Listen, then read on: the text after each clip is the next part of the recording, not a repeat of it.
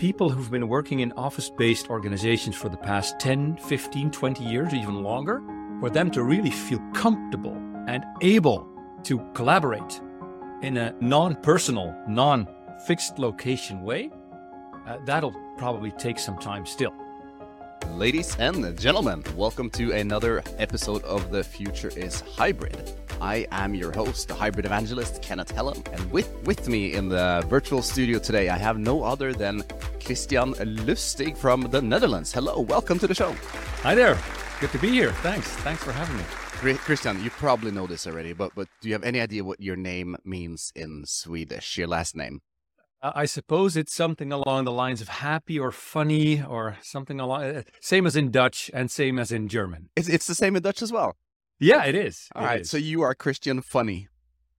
Well, yes. Well, that's great. We're going to have some fun today then. Yeah, I hope we will. Thank you so much for taking the time and for coming on the show. Today, we're going to talk about something that I'm very passionate about myself, digital employee experience, or basically how to function well in a virtual world. Why is this an important topic to you, Christiaan? Because there is hardly any job in the world remaining that doesn't have at least a small part of digital tools, digital element in it. And improving that experience, the employee's experience of those digital tools, that's been my business for the past 15 or 20 years, close to 20 years now, I think. And I just love working on that because it involves all types of workers in all types of organizations, all types of tasks, and I'm quite passionate about that. And that's my focus. And that's super cool. Christiaan is, for the ones who don't know, the author, the co-author of the Digital Employee Experience, and also a consultant working with this, with small and large customers. I'm not going to say throughout the world, but at least throughout Europe, right? Yes, mostly organizations based in the Netherlands or Flanders, so in Belgium. But they tend to be, every once in a while, they tend to be international organizations as well. Tell me a little about this book. I've always wanted to write a book, and you already went off and did it. I did it. Yeah, that's right. That's right. So with my co-author, we just found that what is digital employee experience about? And we felt that the going definitions were a bit too narrow. So we tried to deepen that definition, broaden it a bit, and that's how you end up with the book, apparently. So it captured our thinking, revolving around the employee part, the organization part, the technology part as well, and that was the interesting bridge for us to work on hybrid and remote work as well, because at first we weren't really in that space yet. The actual physical space where people work, and what is the impact of the physical space on how people work with digital tools and vice versa. So those are the outlines of the book, and it was a great experience. I'd written a book before, but on a very different topic. But this was very, very interesting to do, and reception was quite good. It hasn't sold by the thousands, maybe not even by the hundreds, but it's great to have your own book on the bookshelf. Well, I'm going to put it in the show notes when we launch this episode, and then maybe we'll hit that 1,000 number, right? Oh yes, I'm going to go ahead and order one. That's for sure. Thanks. So you've been working with this topic much longer than the book, obviously.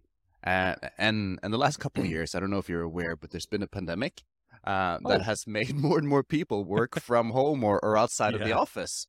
Tell me a little about the before and after. Well, the interesting thing before was that thinking about digital employee experience was, of course, mostly office-based, office workers, knowledge workers, no secrets there. And I think that the pandemic did two things. One, created a better emphasis on not just knowledge workers, other types of workers as well. And two, removed the office part out of the equation, at least in part. So I think that helped focus on the employee experience part more than just the digital part in the classical office work. So with your fixed cubicles and your fixed desktop machines and the ways of working that we were used to up until early 2020 and whatnot.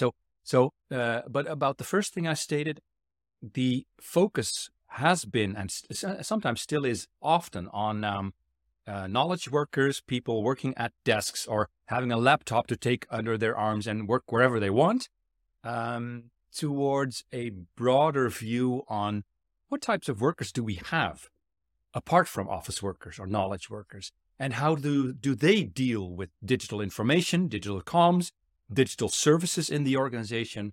And I think because we were forced to think outside of the office box, so to speak, I think people opened their eyes to, well, there's more people than just the folks in the office.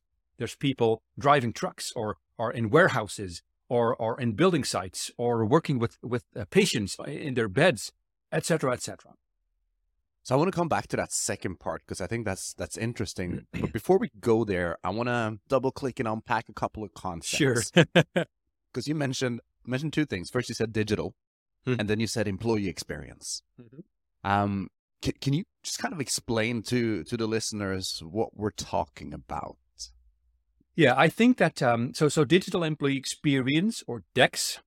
First of all, I think the most used definition of it was by James Robertson. He coined it in 2018, and he says that digital employee experience is the sum total of the digital interactions within the work environment. So that was the rather narrow definition that I worked with also over the past few years, but that Tabitha and I felt there must be more to it. So we felt that great digital employee experience is indeed the sum total of all digital interactions, but where the needs and the expectations of employees come first. So DEX is not just about the digital element. It's not just about the experience element either. It's about the employee part. So DEX is about the employees' experience of the digital interaction. So it's about people. And if you look at the experience part, that could be a bit more subjective. So what are people encountering and undergoing and feeling when interacting with digital tools? That's more about the employee. And there's a bit more of an objective part. So what is the employee performing and obtaining and achieving? So that's a bit more towards the experience bit. So that's what I feel that digital employee experience is. Cool. And that experience part, or the employee, the people part you mentioned, that is, I think that one's key in this world that we're entering now, because we've always focused about employee experience in the office. I mean, Google was early with ping pong tables, and you could bring your dog and the free lunches and the sleeping pods. I've enjoyed all of the above, but that was very much of an in-office thing, right? Right. And I think now we're trying to figure out what is employee experience outside of the office. Yeah. That is a great statement. Not so much a question, I understand, but yeah, I feel that the emphasis has it was already moving away from almost always the office prior to the pandemic. The pandemic has accelerated that, and we're still somewhat in between. Many organizations feel somewhere in between. Well, we have this office. We need to have the office. I'm not saying that people need to get rid of their offices. I think there's still room for that for many organizations, at least the ones that I work with. But we're moving towards what is work instead of asking ourselves, where is work? Yes.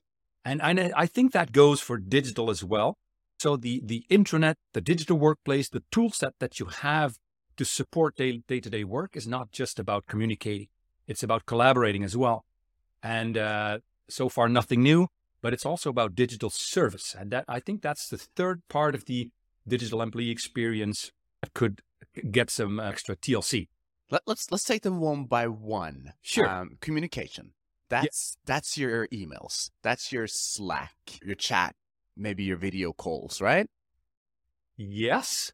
I tend to look at it from a bit more of an abstract perspective. So communicating, the act of communicating is something that you do during work. You need to communicate with your coworkers, with the boss, with the people in your team or whatever. The Slack and email and all those tools can be used to communicate, but those tools can also be used to collaborate in one way or another. So collaborating is also something that you do. And there's a thin line between the two, I think. So what's the difference? Especially these two. And I think the difference is communicating in organizations is often also used to mean top-down communications. What are the rules? What are the expectations? What are the new plans for this month or this quarter? What happened in business opportunity X or Y? What's the news on whatever? So that's part of the communicating equation as well. And while that's not the most important thing to most people to do their actual work, it's not unimportant either. And then if we look at collaboration, because what I often hear is we haven't figured out how to collaborate outside of the office. People have figured out how to communicate. We did Slack and Zoom calls for 2 years, and people got tired of that. But absolutely, But the saying is we haven't figured out this collaboration thing yet. I disagree, but what are your thoughts on collaborating in a digital world? Well, I think that we're quite a long way towards finding out what collaboration in a remote fashion is, because there are great examples in the world. Great businesses who've never had an office, probably never will, which is perfectly fine. But for people who've been working in office-based organizations for the past 10, 15, 20 years, even longer, for them to really feel comfortable and able to collaborate in a non-personal, non-fixed location way, that'll probably take some time still.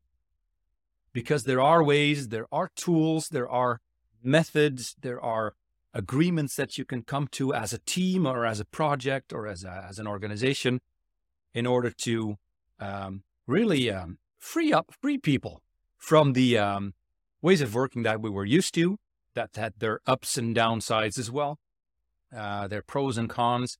But I think it will still take some time for the average Joe in the average organization to really pick up on that, and for their managers to really pick up on that. Maybe that's even more important. Probably more important. I mean, I was a management consultant for a large period of my career, and I'm known to say that I absolutely love whiteboards. And when I was home during COVID, that was the thing I missed from the office. Yes, I missed the free lunches, but I missed having a big whiteboard and brainstorming with my colleagues. Yeah, right. What are some best practices you're seeing on successful teams? How are they figuring out collaboration? There are 2, maybe 3 things that I tend to see in my own practice that really help people think about their own ways of working, their own ways of collaborating with their teams, and what that might do for their organization. And there are 3 things that I use in my day-to-day practice. I didn't come up with them myself. I found them online in best practices as well, started using them. The 3 things are: first, how do I work? What do I do on a day-to-day basis? What goes well? What goes not so well? Which tools do I prefer and why? And if you are more explicit about that towards yourself, you can also be more explicit and clear to your coworkers about that as well. And that's like your personal user manual. Tell me more about that. I love the concept of a user manual. I have one myself, but go ahead and share. What does that mean? I think what that means is if you many of the things you do in your day-to-day work, that's basically autopilot, you know. So you've come accustomed to using certain tools, going about your business in a certain way, doing things in a certain fashion, and if you look at that from a healthy distance, you can then make that more explicit, more concrete, write it down in one form or another, and really show. So this is how I work. This is how I work best. This is what triggers me in a negative way, perhaps. This is how I work in projects or in other fashions, etc. And if you write that down, if you share that with colleagues, you can help, and you do that vice versa. You can help each other to understand one another better, and you can help bridge the gap towards how do we collaborate with one another, because that's the second step that I then take. So if you have 15 people in a group and you have 15 user manuals, they're bound to be 15 different user manuals. Right. And but how do you then collaborate? You cannot build on 15 different personal preferences and collaborate. So you need to work with one another. But if you work with one another, defining how you want to collaborate in new ways than you were used to before, and you don't have anything to grasp on. So what's best for me? Right. It's bound to end up in endless discussions about this is my preferences and that's yours. But if you make that more explicit, write it down and talk to one another about that, and well, move a bit towards other people's preferences. So if this is your preference, I can live with that too. But this is very important to me, time-wise or tool-wise or whatever that may be, so you can work with one another and come up with, well, your group agreement, team contract, whatever you want to call that. So if anyone is interested in the concept of user manuals, put a ping in the comments section. Let me know, and I'm happy to share mine publicly so you can see an example of how I created my user manual. Great. Love that. Love that. What are some tools you're seeing emerge in the collaboration space right now? I have some favorites, but I want to hear what you say, and then we can do a battle of the tools. Yeah, the interesting thing is, and interesting, you can use that word in multiple ways, of course. I've had almost no clients in the past 3 or 4 years who did not have the Microsoft 365 suite. And that has its ups and downs and pluses and minuses again. So the tool set that I tend to use with my clients is Office 365 or Microsoft 365. And every once in a while, there's someone who has the Google suite. At least that's the case in the Netherlands and in Belgium. So that's not easy because the tools are not always the best. They're not always the worst either. So don't get me wrong. But those are the boundaries that I tend to work with. However, I feel that whichever tool you pick, the tool is not the end goal of the collaboration. It's a means to an end. So it's a tool. It's a tool, exactly. So you need good tools, needless to say, but you need to have agreements with yourself, with one another, and within the company to really make sure that you use the tools for what they're created for. And if you do that, it's not a matter of it's not that it doesn't matter which tools you pick, but it makes it less of a problem. So I'm a Google guy, so I'm not going to get into the Google Microsoft conversation today. I'm strongly opinionated, but I'll let that go for now. But I do agree with you. Use what you have, right? If you have a tool and people know how to use it, maybe it's not worth making an investment in something else. I've seen too many organizations have too many tools and nobody in the organization using those tools. Exactly. So I love your point there. But one I wanted to throw into the mix, just because I've absolutely fallen in love with it, the last couple of months is Miro or Miro. I'm not sure how you pronounce it, but a digital whiteboarding tool. Yeah. And we use it for everything at Bellicon now. I do my one-on-ones in Miro. Yeah. So we have a shared board and people will come in prior to the meeting, put things on the agenda. We'll draw out kind of our value maps on that. So it becomes a very visual way of collaborating when we're not in the same room. And we do lots and lots of brainstorming in it as well. And we do documentation in it. And for me, being that whiteboard guy, I have found something that's better than an actual whiteboard now. At least for me. Yeah, I've used both Mural and Miro, whatever you want to call it. They differ in details, but they're basically the same concept. And I think they're both very good. Other alternatives from any software suite aren't even touching 5% of the capacity that they have. So whenever I work with clients, if you want to work with a proper digital whiteboard solution, pick either, but not the one you already have, because they're not at any level good enough to really do what you just described. So I think there's absolutely a business case for having such a tool and using it often. I use it mostly in workshop settings, so online workshops with my clients, journey mapping or vision sessions or strategy sessions or whatever. So you have the ability to prepare to really prepare in a good way. Have people do some work prior to the session if you want to, or just have a live session as well.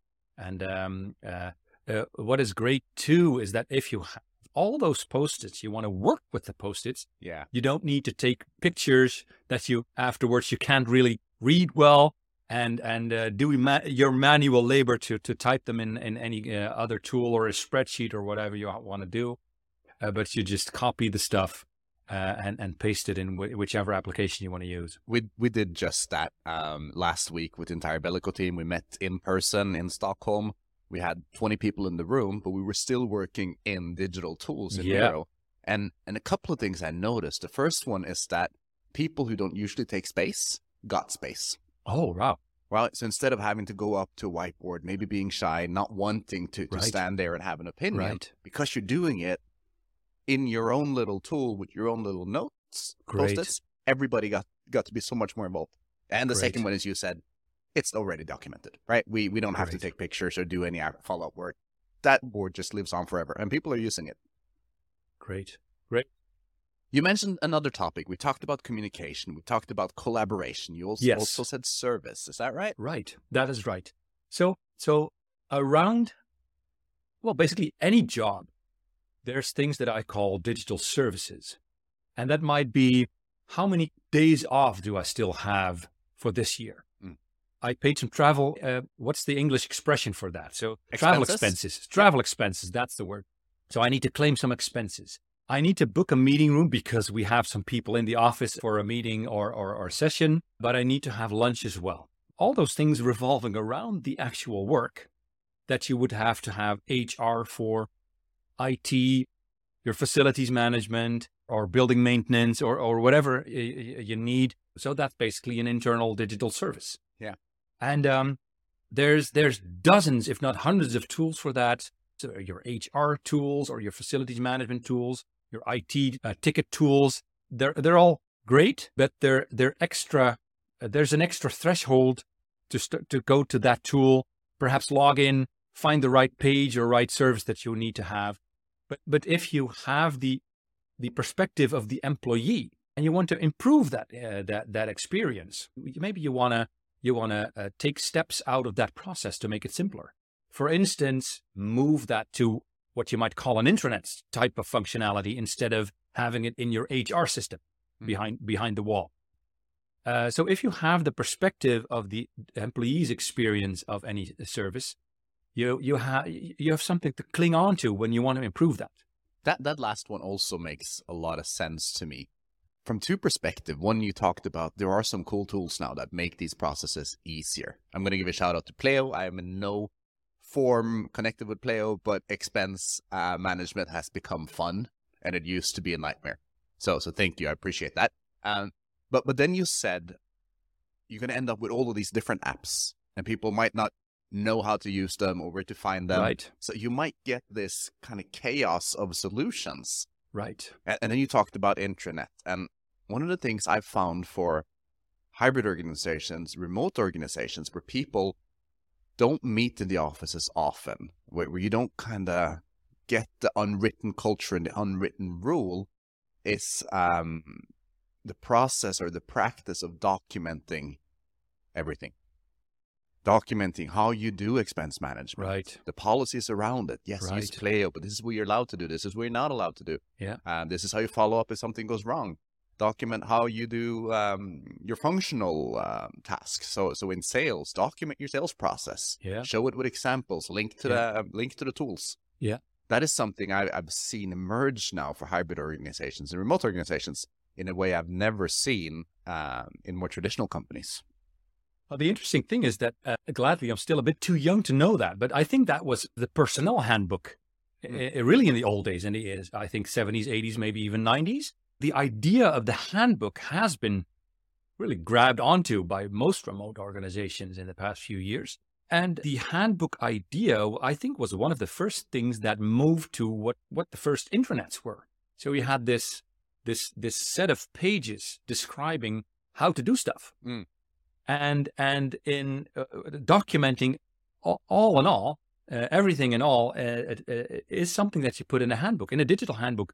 So I think that there's an opportunity for most organizations to document, but not document in documents in a SharePoint library, but using web pages for that. And I don't care if they use SharePoint or Notion or a bespoke a Drupal based intranet solution or whatever. But the idea of having a starting point of the digital day, a gateway to the digital organization, or whatever you want to call it, that still holds. And make it searchable, right? Because another one of the concepts we talk about a lot is asynchronous work, where you don't have to be in the same place or at the same time. But then you have to have methods of finding answers yourself. You can't be dependent on waiting for someone else to provide you with an answer. So one of the theories or policies I've heard is, first go look for it. And if you can't find it in 5 minutes, then it's your responsibility to create it.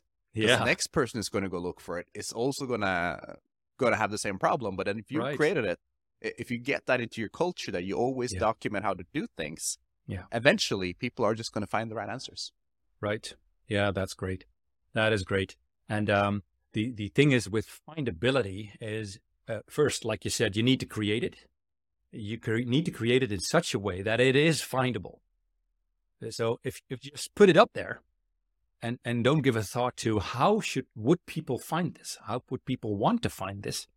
Which words do they want to use? But the other part as well is, if you have new policies or changed policies, take offline what was there before. Yes. Because if you have 10 years worth of policies, and there's 10 versions of any given document of any given year, that's 100 documents around the same policy. Take offline the old stuff in order to make the new stuff better findable. All right, we're going to start wrapping it out, Christiaan. But what you do, in addition to being an author, you consult and help organizations improve their digital employee experience.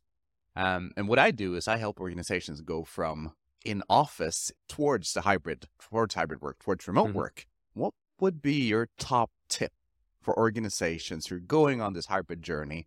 What do they need to be aware of? What do they need to prepare for? And what do they need to do to be successful on that journey from a digital employee experience point of view? Yeah, I think the single most thing that people can do is realize that they already have a digital employee experience. It might be terrible, but at least there's an experience. So really taking into account, or starting with, what employees experience right now. What's good or what is bad about the experience? And if something's bad, what can you do to improve it? So if you take that perspective first, the employee's perspective first, I think that's the way to go. And then, of course, you'll need to look at what's the organization's perspective, what's the technology's perspective, and what is the physical space perspective as well. But first, look at what are people encountering and doing in a positive and sometimes in a negative fashion. And how you can make that better, right? Right. I love it. Christiaan, we're going to put a dot at that point. Thank you so much for coming on the show, for sharing your insights. I'll put everything in the show notes.